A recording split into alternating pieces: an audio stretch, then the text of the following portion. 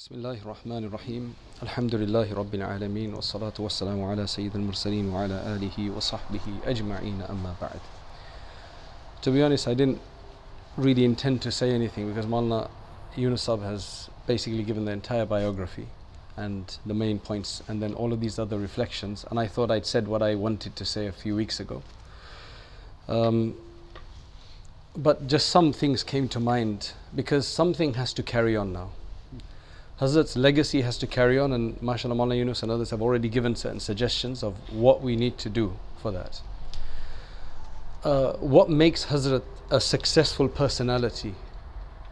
Why is it that when I was studying there, and I entered Darul, it looks like in the same year as you, 1985, when Maulana Salim Doratsa was in Dora. And then that is when I was 11, half 12 years old, and I finished when I was 22. So I had essentially spent half of my life there at the age of 22. In the entire 10, 11 years that I was there, I never heard a single person criticizing Hazrat. Never a bad word to say. And I'm sure you... Now, this is not to demote anybody else, but I used to speak to students of other madrasas, and they had all sorts of criticisms about various teachers. But in Darul, the general atmosphere was not to criticize anyway.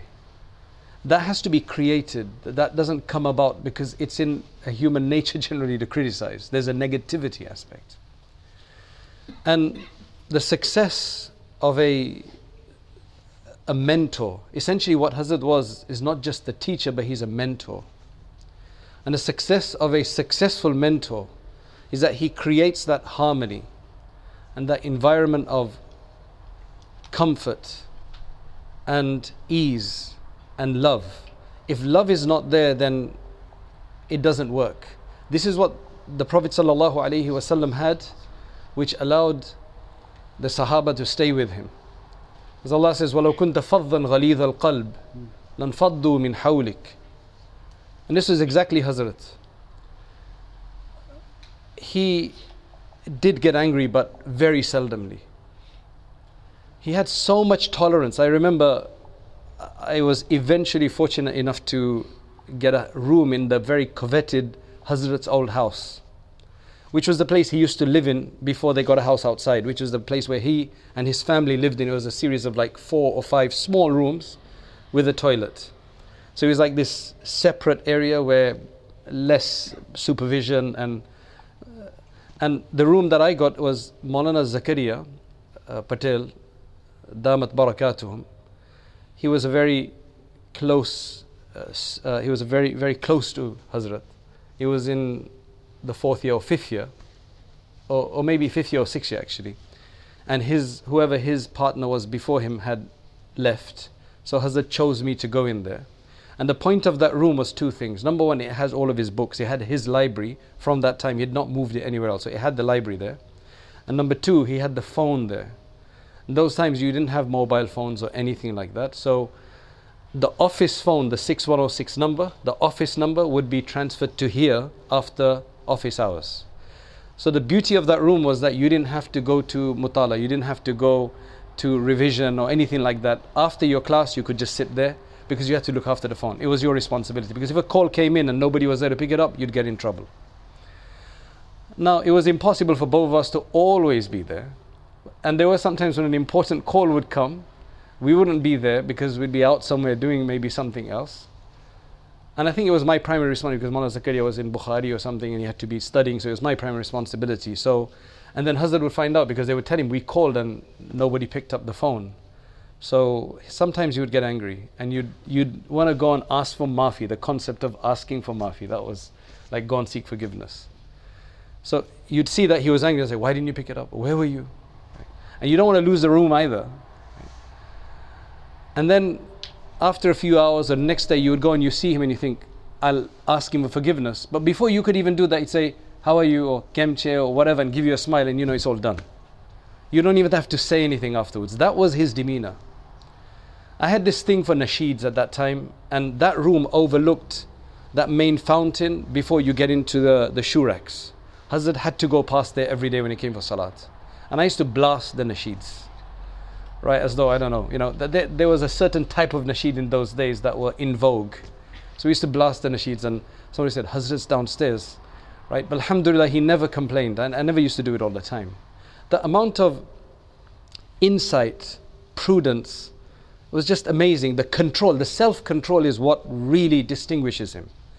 He would sit there teaching. I don't know if you remember, he would hardly move. He just sat. He wouldn't wave his hands too much, or is totally unlike, he just composure. Even the words he speaks is like he's weighing his words as he says them. Because he spoke very little to start with. So what he did speak, he's choosing his words so that I'm assuming that they're good enough to be written, grammatically correct, the right term to use. I remember we were in Mishkat, which means the penultimate year, and we finished the Mishkat. And the next year we were going to go into Dawratul Hadith to study, and Maulana Islam al-Haqsab is the Shaykh al-Hadith. So he's going to teach us Sahih al-Bukhari. So we're looking forward to that. So I remember that year myself, I went to a place in Indiana, South Bend, Indiana for Taraweeh. And after we finished 27th, then two of my classmates, Maulana Ina'amuddin, Maulana Abdul Subhan, they were in Detroit, just a few hours away. So I decided, let's go there. Let me go and visit them. Let's visit Detroit. So after the 27th, the 28th, with a friend, I went there. As we got there, that's when the news came of Maulana Islam al-Haqsab's demise. So we were like, oh no, we're going to miss him.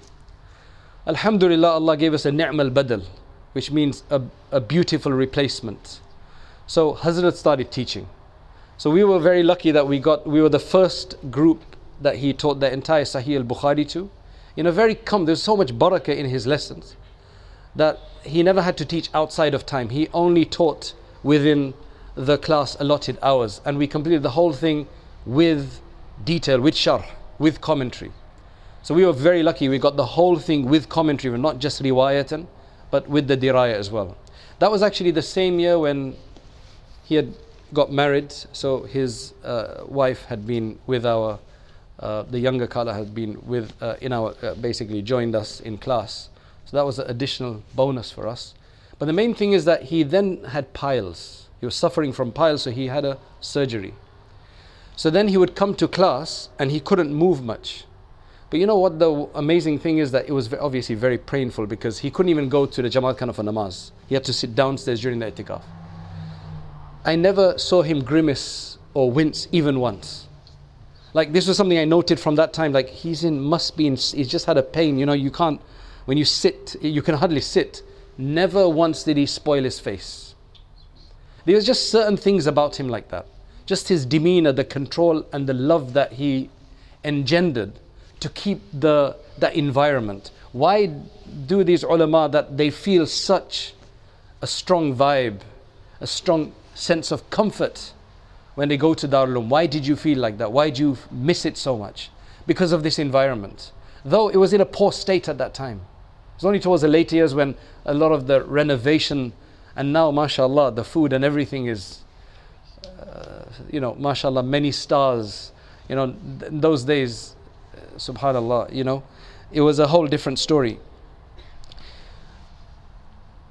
I told him I'm getting married, so he gives me just remember, I don't think I kept these things, but he gave me a lungi and a vest. I was like, why did he give me a lungi and a vest for? Then I realized that this is the tradition, that when somebody at the Shaykh gives a lungi and a vest. Once, you know what it is, in the last 10 years, Hazrat became much more retired from his main teaching. He just about used to go just to let the Bukhari be read, hardly saying much. And he retired from a lot of public engagements. I mean, even from before, he would hardly go. His whole focus was this. The amazing thing about him is that he's such an individual who's so firm in the way he wants to do something, but there's no fame about it. He's not out there in the limelight. He doesn't accept speaking engagements. So for many years, even in the beginning, he would hardly ever go out to give a talk.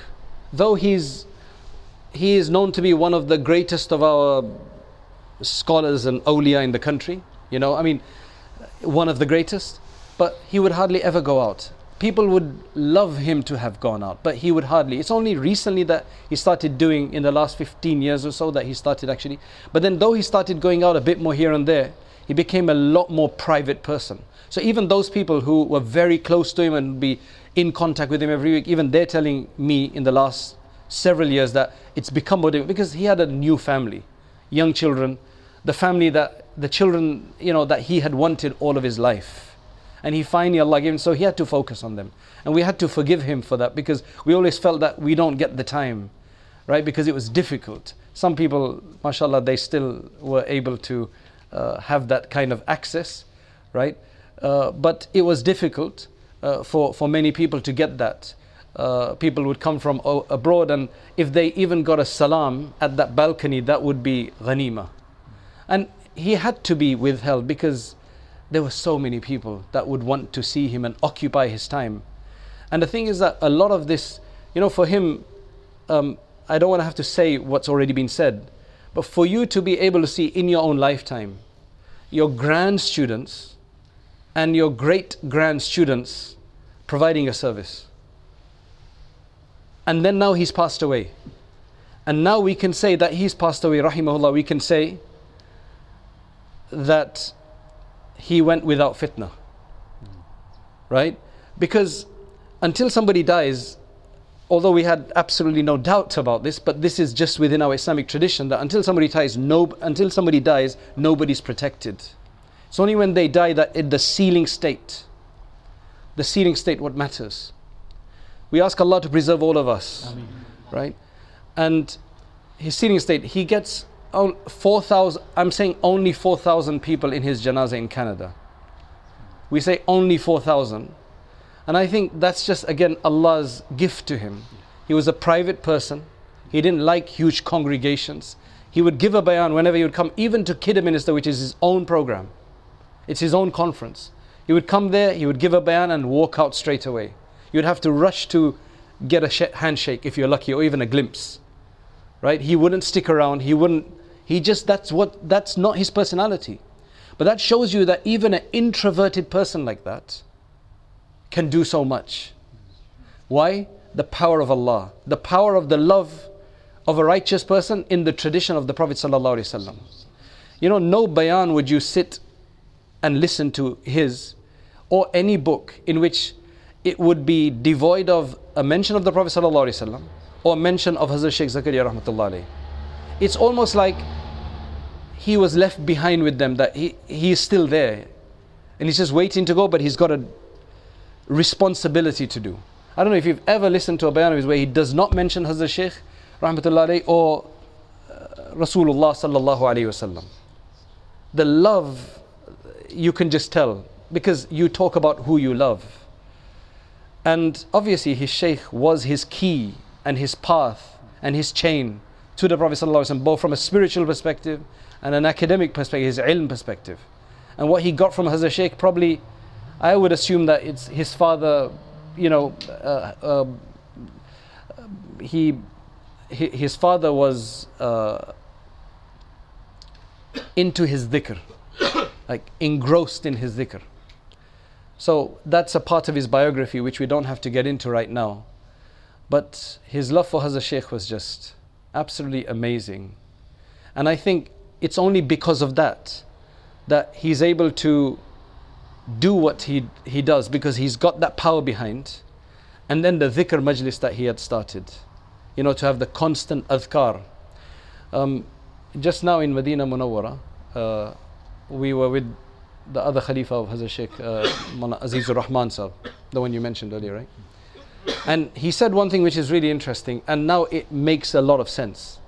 He said, we insist on dhikr majlis in our, in his institute. And he says the barakah that comes with that is amazing, right? Now, he's making a claim, right? I mean, if you look at it academically, he's making a claim. Could that be coincidence? Could that be correlation? A person who's analyzing would think, how do you prove that? But then he said something which just takes away all of that, all of those suspicions or speculation. He said, if the entire world is only sustaining itself because of Allah, then how can a small madrasa not be sustained by the name of Allah? And I was like, wow, you know, we're missing a big thing. We do these big fundraisers, and we're talking here to those people who are listening here, and I'm assuming there's a huge amount of people listening online. Whatever you're engaged in, right?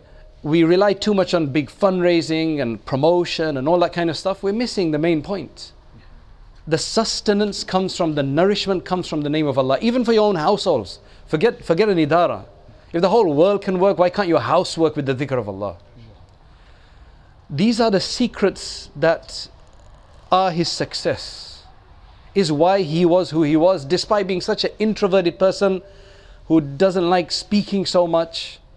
But Allah has several wavelengths through which the work is being done.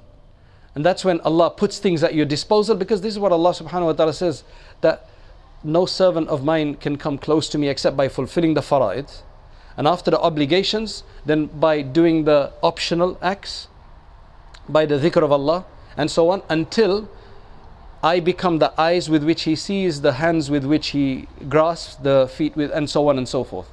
So you're still you, but Allah is guiding you. Allah is getting your work done for you with the minimal effort.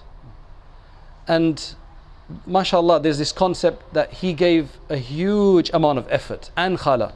In the beginning, cooking and all the sacrifice to go and live in that sanatorium, to buy that sanatorium in the first place, which was a TB hospital, right? Totally, I mean, there were no jinn there, I'll tell you that. No bad jinn there anyway. Like, I can tell you that from experience. Because I used to have a job of cleaning the wudu khana. And so I had the right, and nobody else did. I had, except the older people. I had a right from 3-4 years earlier before that to walk around at 2 o'clock at night. Because I was doing a job, and there was never once that there was anything frightening or scary, right? And they say this is the dua of Hazrat Shaykh from that time. I don't know the full story to that, but these are the things. This is all what you see, that it's all from Allah subhanahu wa ta'ala, right? Because there's a focus on that. That's why they say that the mentor must be one that has the right kind of compassion, the right kind of sternness and strictness, but it has to be carried through love. And that is the secret of Hazrat that we can say for now, for sure, that we've experienced for those times in the madrasa. And that is why the people then have nothing bad to say about him. I'm not joking, it is not an exaggeration. I don't like to exaggerate, I like to say things as they are, right? In all honesty, there was not a single person who criticized him even once. That is amazing. Right? It's just the walk, it's just the balance, it's just the moderation with which he did things. There was a silent, there was no rule, but it was understood you don't ask him questions. Nobody asked him questions in class. And me being the person that I am, like, at least once a year I would ask him a question, right? I just couldn't help it, I just asked him the question. But you see, that's the amazing thing. He never discouraged it. It was just like the awe, amazing. It was just the awe, habahu, it was just like the haiba. That awe was a mile, it was, the Prophet ﷺ is nusirtu bir ru'b, right? The Hazrat definitely had a part of that, right? There's no doubt about it. So I remember once he said, he was in a bit of a mood, and he said, people, there was a big sheikh and he was going to die. And people used to ask him questions. So his son used to, his son wasn't very learned, wasn't really interested. So he told his son, he goes, everybody's going to come to you now. After I die, everybody's going to come to you. What are you going to tell them? How are you going to guide them? So he said to him, then he instructed him, he said, you know what, just say, fihi ikhtilaf. Because nearly every mas'ala has an ikhtilaf, right? Now, me being who I am, I said, but maut doesn't have an ikhtilaf. There's no ikhtilaf in death. So I remember he remained silent for a while, probably thinking about, like, is he, and he says, yeah, you're right, but, yeah, you're right, he said. So he was very, that's it. If you got through to him, you would find him to be completely casual with you. Completely casual. And he'll always bring up something that kind of eases the conversation. So for me, it was always my grandfather. My grandfather, rahimahullah, was a very old associate from the olden days. So every time, oh, I saw your grandfather in my dream, or it was always one of those. So he always brings in something to make it easy for you to discuss, because he knows the effect that he's probably having on people. And then he would just make it so easy. You know, speaking in the language, whether it's Gujarati, Urdu, whatever it was. Imagine, I mean, so many people want to speak to him, to write to him, and so on, and he remembers all of that. Right? He didn't forget much. He didn't forget much. I mean, we can go on forever, but I just want to mention that maybe it's sleeping, because the shelves in the room were high up. There were about 4 or 5 shelves with all of his old books on there, and I still remember Ikmal al-Shiyam and Irshad al-Muluk, which are the 2 Bukharis of Tasawwuf, or Chishti Tasawwuf as such. And I still remember, I said, I need to read those one day, because Maulana Zakaria is, mashallah, he is very close. He became Hazrat's brother, Baijan, Maulana Abdul Rahim Sahib, rahmatullah alayhi, his son-in-law as well. Fana fi Shaykh. I'm totally envious, right, of his state. He's in Canada. And he used to always say those books, and he'd read them. I hadn't read them. My idea was to read them, but I never got to read them at that time. Alhamdulillah, we produced a translation of the English afterwards. It's all barakah eventually, in a way you are. It's all barakah. So anyway, to basically finish off, what you have to remember is that all of those who are listening, and I'm assuming those people who are listening have some special, either a relationship with Hazrat directly, or they're here, or they're listening because they've got a relationship with one of the students of Hazrat. Or you've graduated from a institution that either Hazrat has established directly, or one of his students have established. Now think about it. You've got Imam Zakaria Academy that was established by Maulana Anas and Mufti Sadruddin Sahib. That's where we teach. One of our graduates from there, right, has started another madrasa. Can you see the chain? It's never ending. And imagine the maktabs that the alims and alimas are teaching in. There's at least 2,000 just direct graduates, and then there's no way that nobody can stop this now. Nobody can stop this. So Hazrat is done and dusted, right? In fact, several years ago, we don't la nuzakki ala Allahi ahad. We don't purify anybody. We don't guarantee anybody paradise. But there is a concept of ma ra'ahu an-nasu hasanan fahuwa 'inda Allahi hasan, and antum shuhada, fil ard, right? There are these ideas that we have, but nobody knows for absolute anybody's state. But there have been some people who have said, Hazrat doesn't need to do anything else. He's sorted because of what he has laid out. And there's no doubt he had ikhlas, inshallah. There's no doubt about that. But what is in it for us now? How can we help him? So one is obviously isalu thawab and charity and so on. I think even more than that, along with that, in fact, because nothing is ever exclusive that you only do one thing. That's life. You always do everything or more than one thing. All of us, right? And that includes Maulana Yunus's students, Maulana Harun's students, Maulana Zakir's students, Maulana Irfan's students, Maulana Abdullah's students, our students, right? Is what you do is you continue the work of the deen. That's what his sheikh told him to do. He didn't want to stay here, wanted to go back, but that's what he did. This is a massive chain. You are part of a massive chain. All those alimas who are listening online, we generally have women here, but today we thought we just, because it was going to intimate discussion, so they're listening online. You carry on the work you're doing in wherever you're doing and do more of it. And that in itself is going to pay Hazrat. It's all going in his bank balance. That's going into Sheikh Zakaria's bank balance. That's probably going to Maulana Khalil Ahmad Saharanpuri's bank balance. That is going into Maulana Rashid Ahmad Gangohi. That's going up and up and up to Nizamuddin Awliya Haji Imdadullah. That's going up beyond that, up to the Prophet Sallallahu Alaihi Wasallam. Don't forget that you are part of a tradition. You're not independent. You're not alone. The power is behind you of that chain, as long as you maintain it. That's the main thing. You have to just maintain. You have to stay connected by doing the work, remaining within the spirit, and that's what's most important. That is the best thing you can do for yourself and for them, and then continue, right? You continue, you produce people like this as much as you can do. And inshallah, we will rise with the great people, that chain that goes back to the Prophet ﷺ, we will rise on, inshallah, we will rise with them on the Day of Judgment. And we have not much else to show except the bit that we have learnt and that we can inshallah do. May Allah grant us all ikhlas. And even those who are not in the ilmi field here, who are here, don't feel left out. If you've been inspired by anything that anybody here has said, then that inspiration comes from Hazrat. Because I don't think we may have not been speaking like this had we not gone to Darul Uloom. Had Hazrat not established a madrasa. Yes, once he established one, several others came up. Because that's easy to do. But imagine in a place where there's no integration in the mainstream community. There's no wealth at that time, where things are expensive and people thinking. So that pioneer, mashallah, it's man sanna sunnatan hasanatan. So may Allah subhanahu wa ta'ala accept him, and may Allah never allow his spirit and his teachings, and especially the spirituality, allow that